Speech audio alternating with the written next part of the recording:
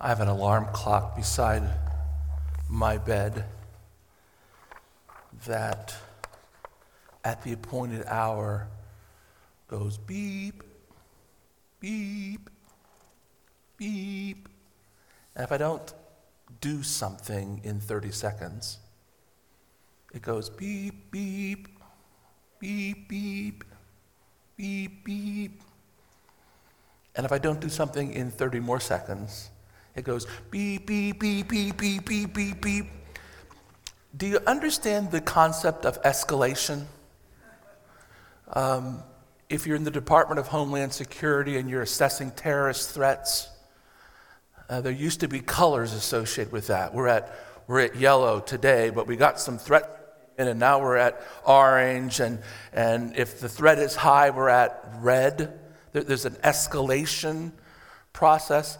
Can you imagine that we started in Hebrews 1, and by chapter 2 we had some warnings, and we waved the red flag whenever there were warnings, but now we're in chapter 12, and we've escalated. And so when I wave the warning flag today, it's not the same as when I waved the warning flag back in the early chapters of the book, okay? Things are getting more serious.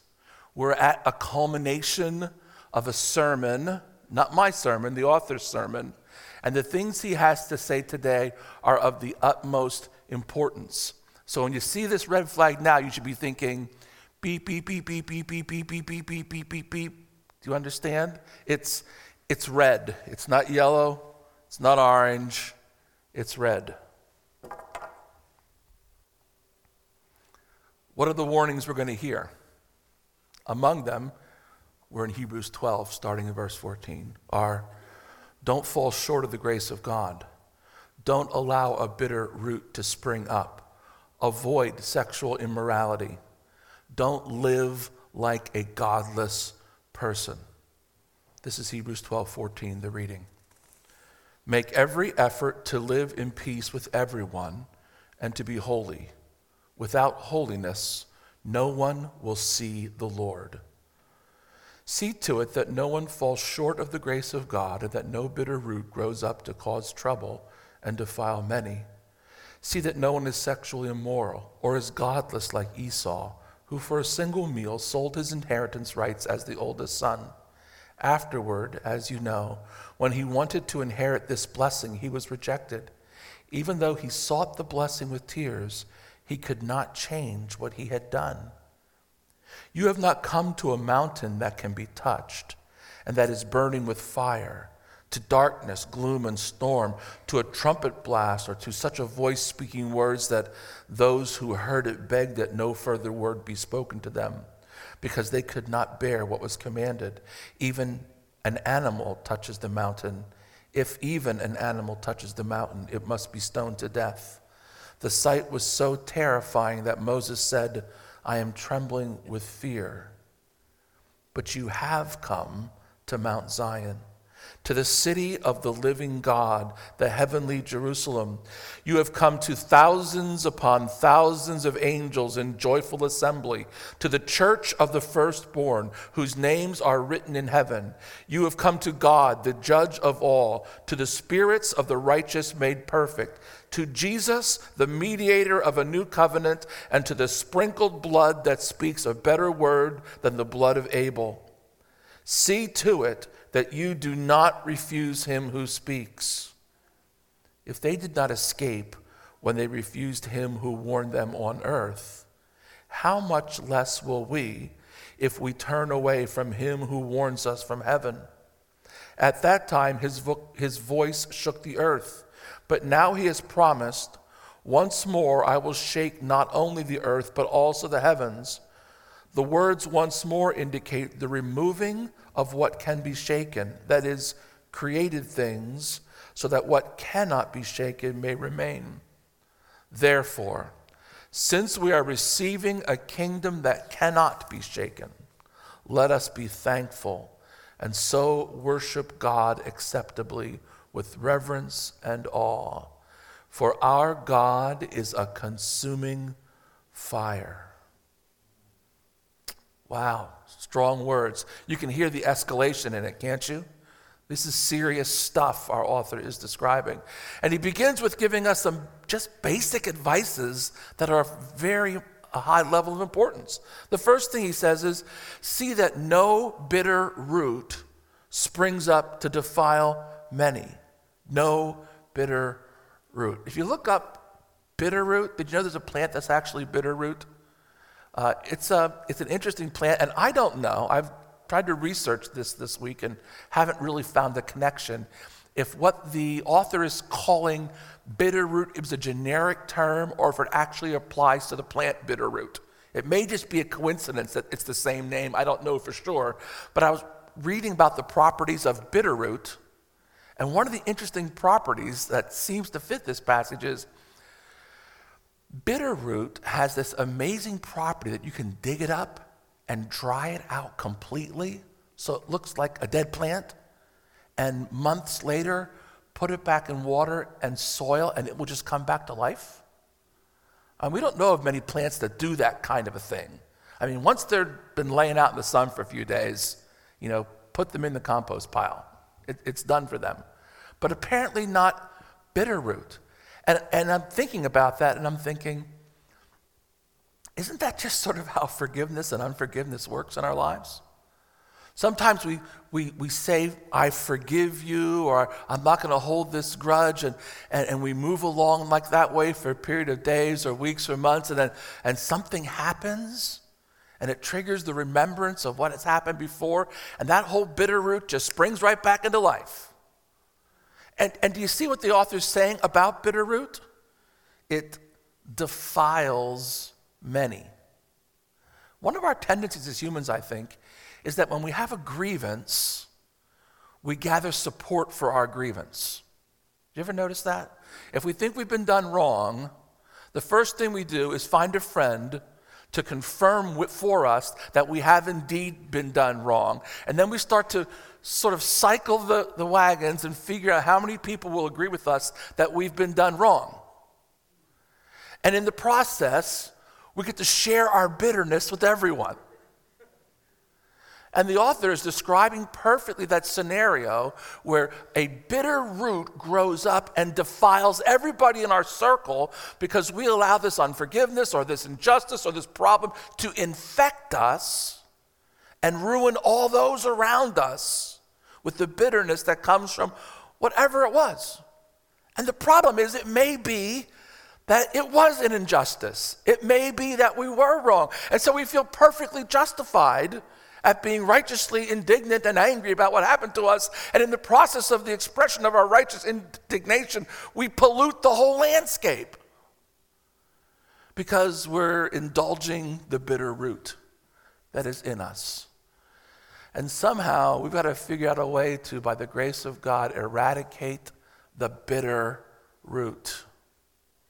It has to go, or it will defile many. I remember a gentleman who got angry at me once because I was helping him too much. I didn't understand the equation, how that worked. I was diligently working to assist him. But somehow he was convinced that I was not assisting him. And then he began to tell his friends that I was not assisting him. And before long, his friends left the church and disappeared. Not because they were angry or even involved in the situation at all, but because this one individual made a decision and allowed the ensuing bitterness to spread through his family and other families. And I thought, how tragic that we as Christians can't figure out simple equations like that. I mean, are we so easily duped into bitterness that we're allowing our tongue to poison those who are around? It's a serious, serious warning. The root of the bitter root plant tastes bitter.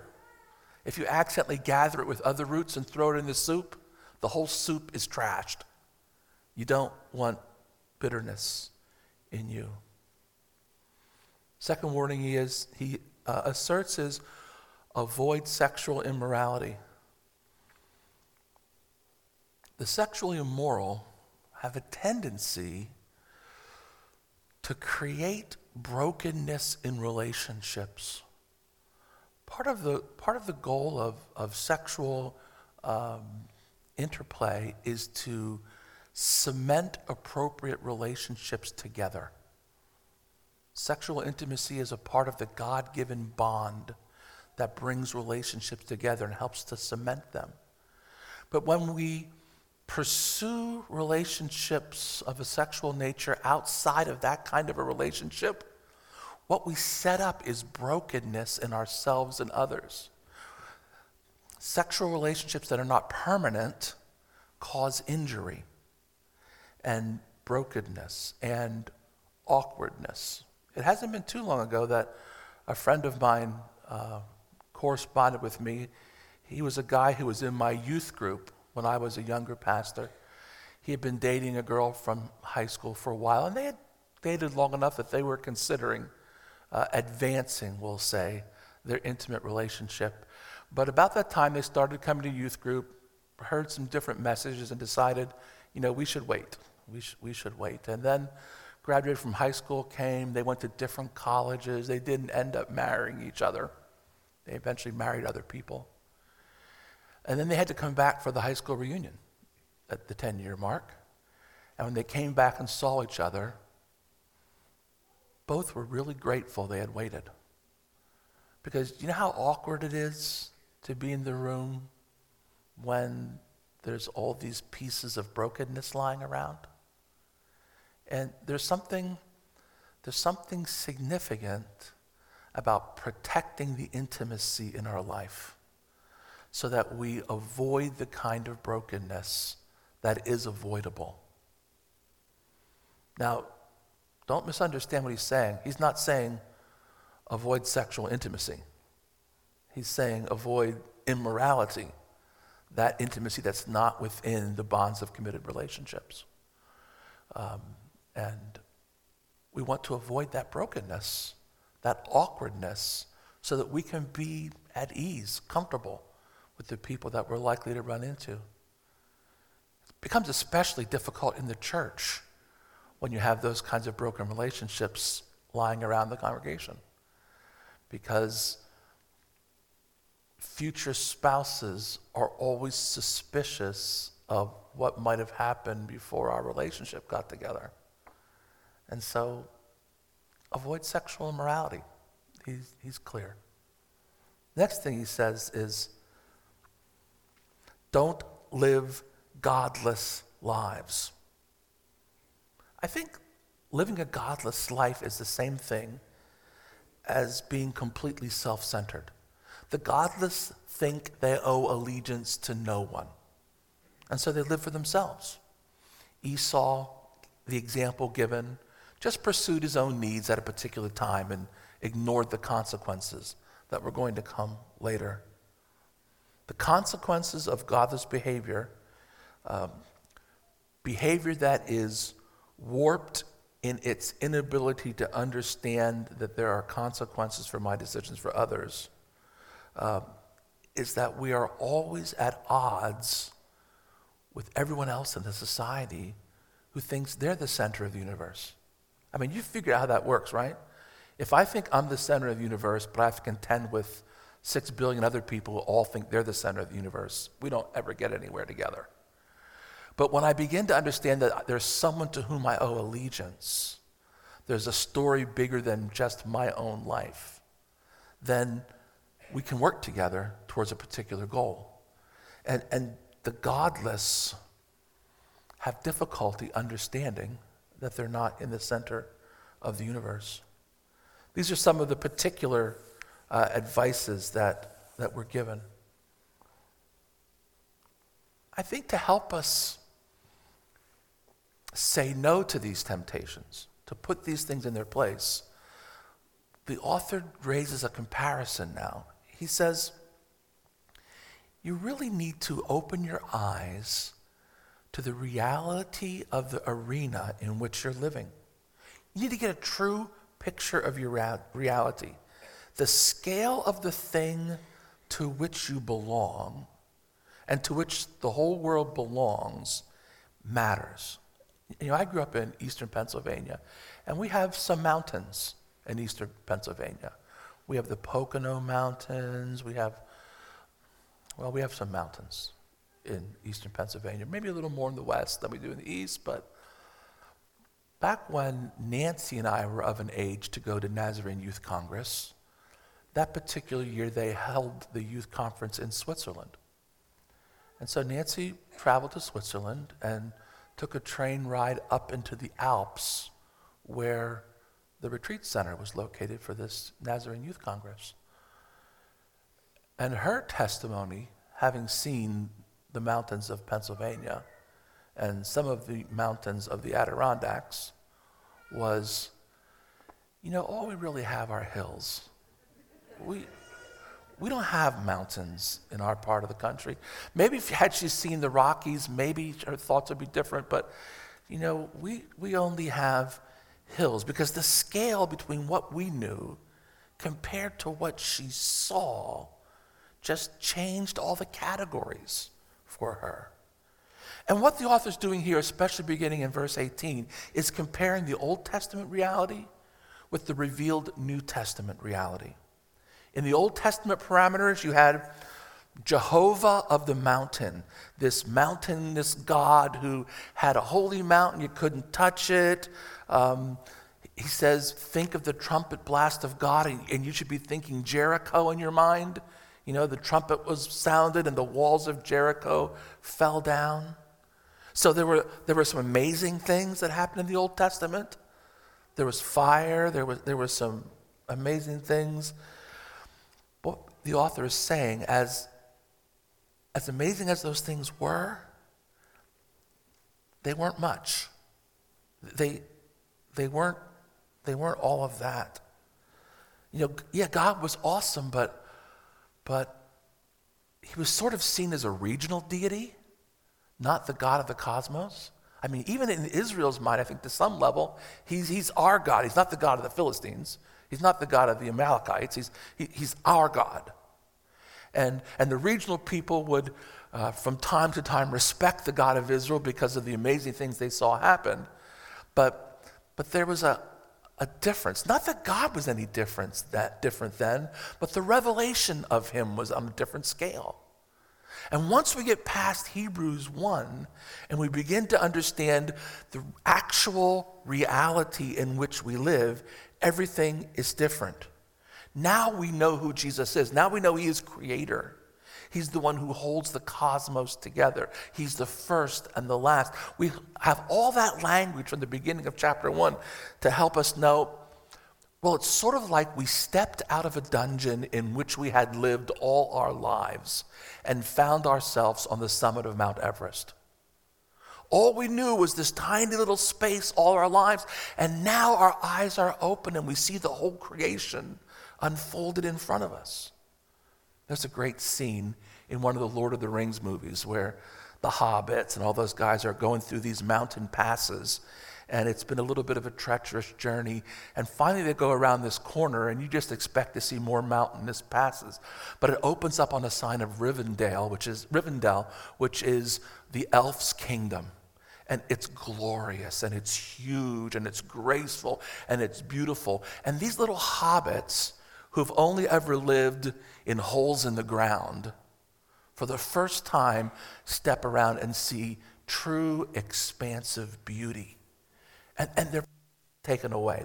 Their breath is gone. They can't believe what they're seeing. They can't believe they lived in such a small world for so long.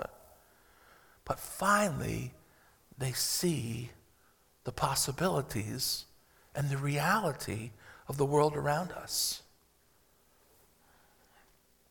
What does the author say? We live in the city of the living God. Notice the immensity in mind. We live among ranks of angels, the communion of saints, a holy God. There is nothing compared to this.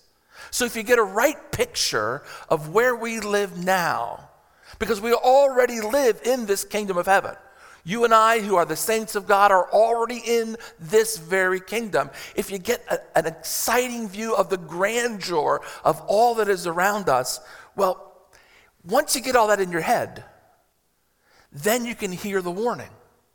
It's not until you see the reality and the immensity of this unshakable kingdom that you understand the reality of the warning. What does it say in verse 25? Don't refuse him who speaks from heaven. Don't do that. The one who is the author of this indescribable thing is speaking to us. He says, since we are receiving a kingdom that cannot be shaken, think eternal, immense by comparison, be thankful and worship acceptably with reverence and awe. Make every effort to live in peace and to be holy. That's the advice. It's linked to a warning, but that's the advice. Make every effort to live at peace. We're told elsewhere in Scripture to live at peace as much as it lies within us. So we do the work of peacemaking. I don't know if you've had little boys around, but they have a gift for like annoying one another, especially if they're within reach of one another in the back seat of the car. Maybe girls do the same thing, but I have no experience with that. I just know little boys. And I just remember hearing the level of sickness. Mom, Dad, he's touching me. He's bothering me. That's exactly the opposite of what's in view here. The work we're called to do is the work of peacemaking. And for all of you who like to annoy and get a rise out of other people, stop it. Okay? We're not to provoke one another to anything except good deeds, right? The rest of it, we're peacemaking because goodness knows there's enough in this society to keep us fighting and warring with one another. We don't need another half second of that stuff. But we must take up the work of peacemaking, of knitting fences, mending walls, doing the things that bring us together, not the things that divide us. And be holy, he says. Holiness is simple to understand, harder to live. For all of our attempts to come up with an acceptable definition of holiness, this one is good enough. Love God with all that you are. Love your neighbor in the same way that you love yourself and your own family. Love God means obey God and do what he says. Loving neighbor means doing what's best for them. It's emotion in action. It is love in action. It is kindness. It is compassion. It is the revealed lifestyle of Jesus. That's holiness. That's a good enough definition. Don't sweat the theological stuff. Observe what you know. Do those things. And you say, well, is it all that important? Well, yeah. If I were younger, I'd grab that red flag and start waving it as hard as I could, because what's the next phrase? Without holiness, no one will see the Lord. That's frightening. Without holiness, no one will see the Lord. If you describe holiness as perfection, heaven will be empty. If you make holiness to be active love, lived out in cooperation with the Holy Spirit, in submission to God, well, we can manage to do that by his grace. We can. Some of us wrestle with submission to God. We think the moral code of loving others, so we don't lie or cheat or steal, that kind of stuff. We think the moral code doesn't apply to us, or it is old-fashioned, so we can simply ignore it. But what holiness requires is submission to God. Some of us wrestle with cooperation, cooperating with the Holy Spirit. We have the Frank Sinatra view of life, I did it my way, or we're so fiercely independent, we're such rugged individuals, we are so autonomous that we don't want to take advice from anyone.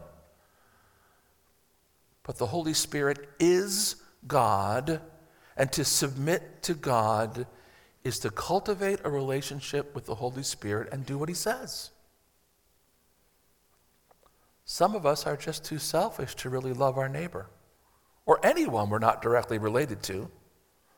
Unless we get help in this area, unless we allow the Holy Spirit to help us love, to put his love in our hearts, well, if our own love isn't adequate for the task of loving our neighbors, we'll need help. And if we don't get that help, red flag waving, we won't see God, now or ever.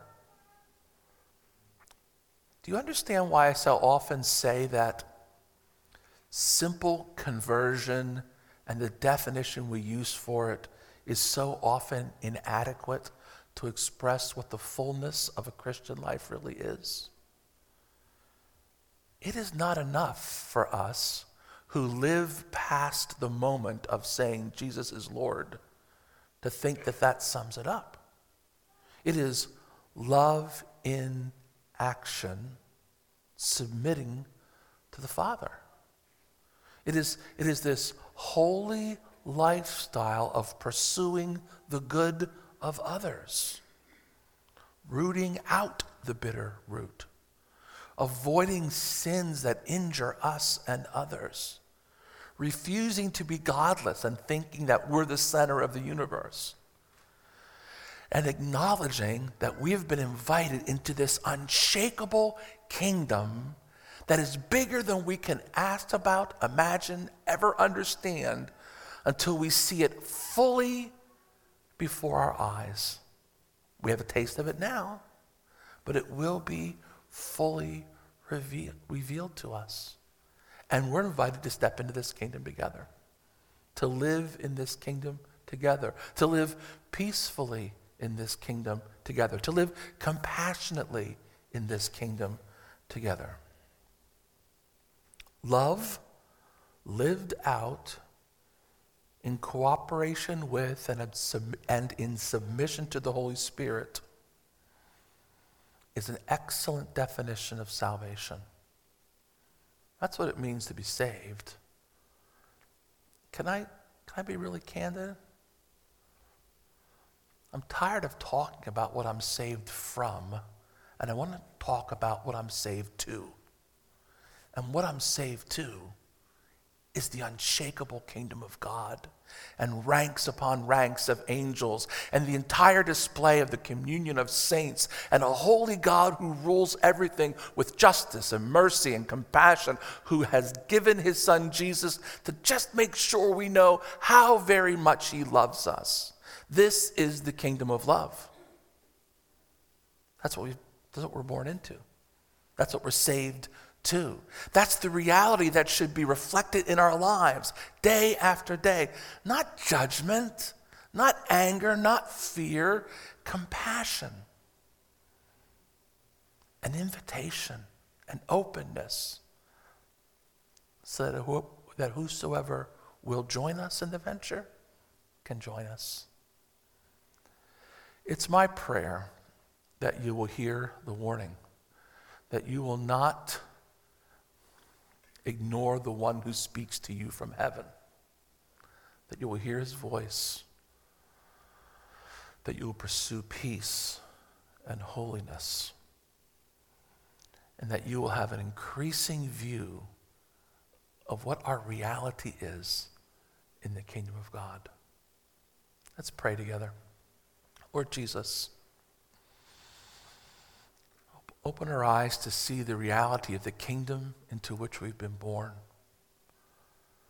Give us your grace to live lives that are holy, that reflect your love to those who are around us. Breathe your spirit into our lives so that we will not be godless or divisive, so that we will not assume that our truth is the only truth that exists in the universe. But enable us to embrace the reality of your kingdom and respond to your love. Pray this in the name of Christ. Amen.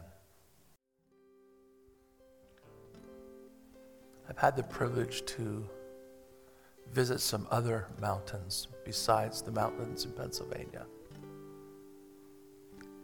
The Andes Mountains are a little larger. And there is an exhilaration that rises up when you see those kinds of things. And it is my prayer this morning, as your view of what the kingdom of God is expands and expands, you will know that same exhilaration. The exhilaration that comes from finding yourselves in the company of angels and in the communion of saints and in the presence of a holy and amazing God who loves you more than you can know. May the love of God for you fill you with joy. And may you live holy lives to his glory all the days of your life. Amen.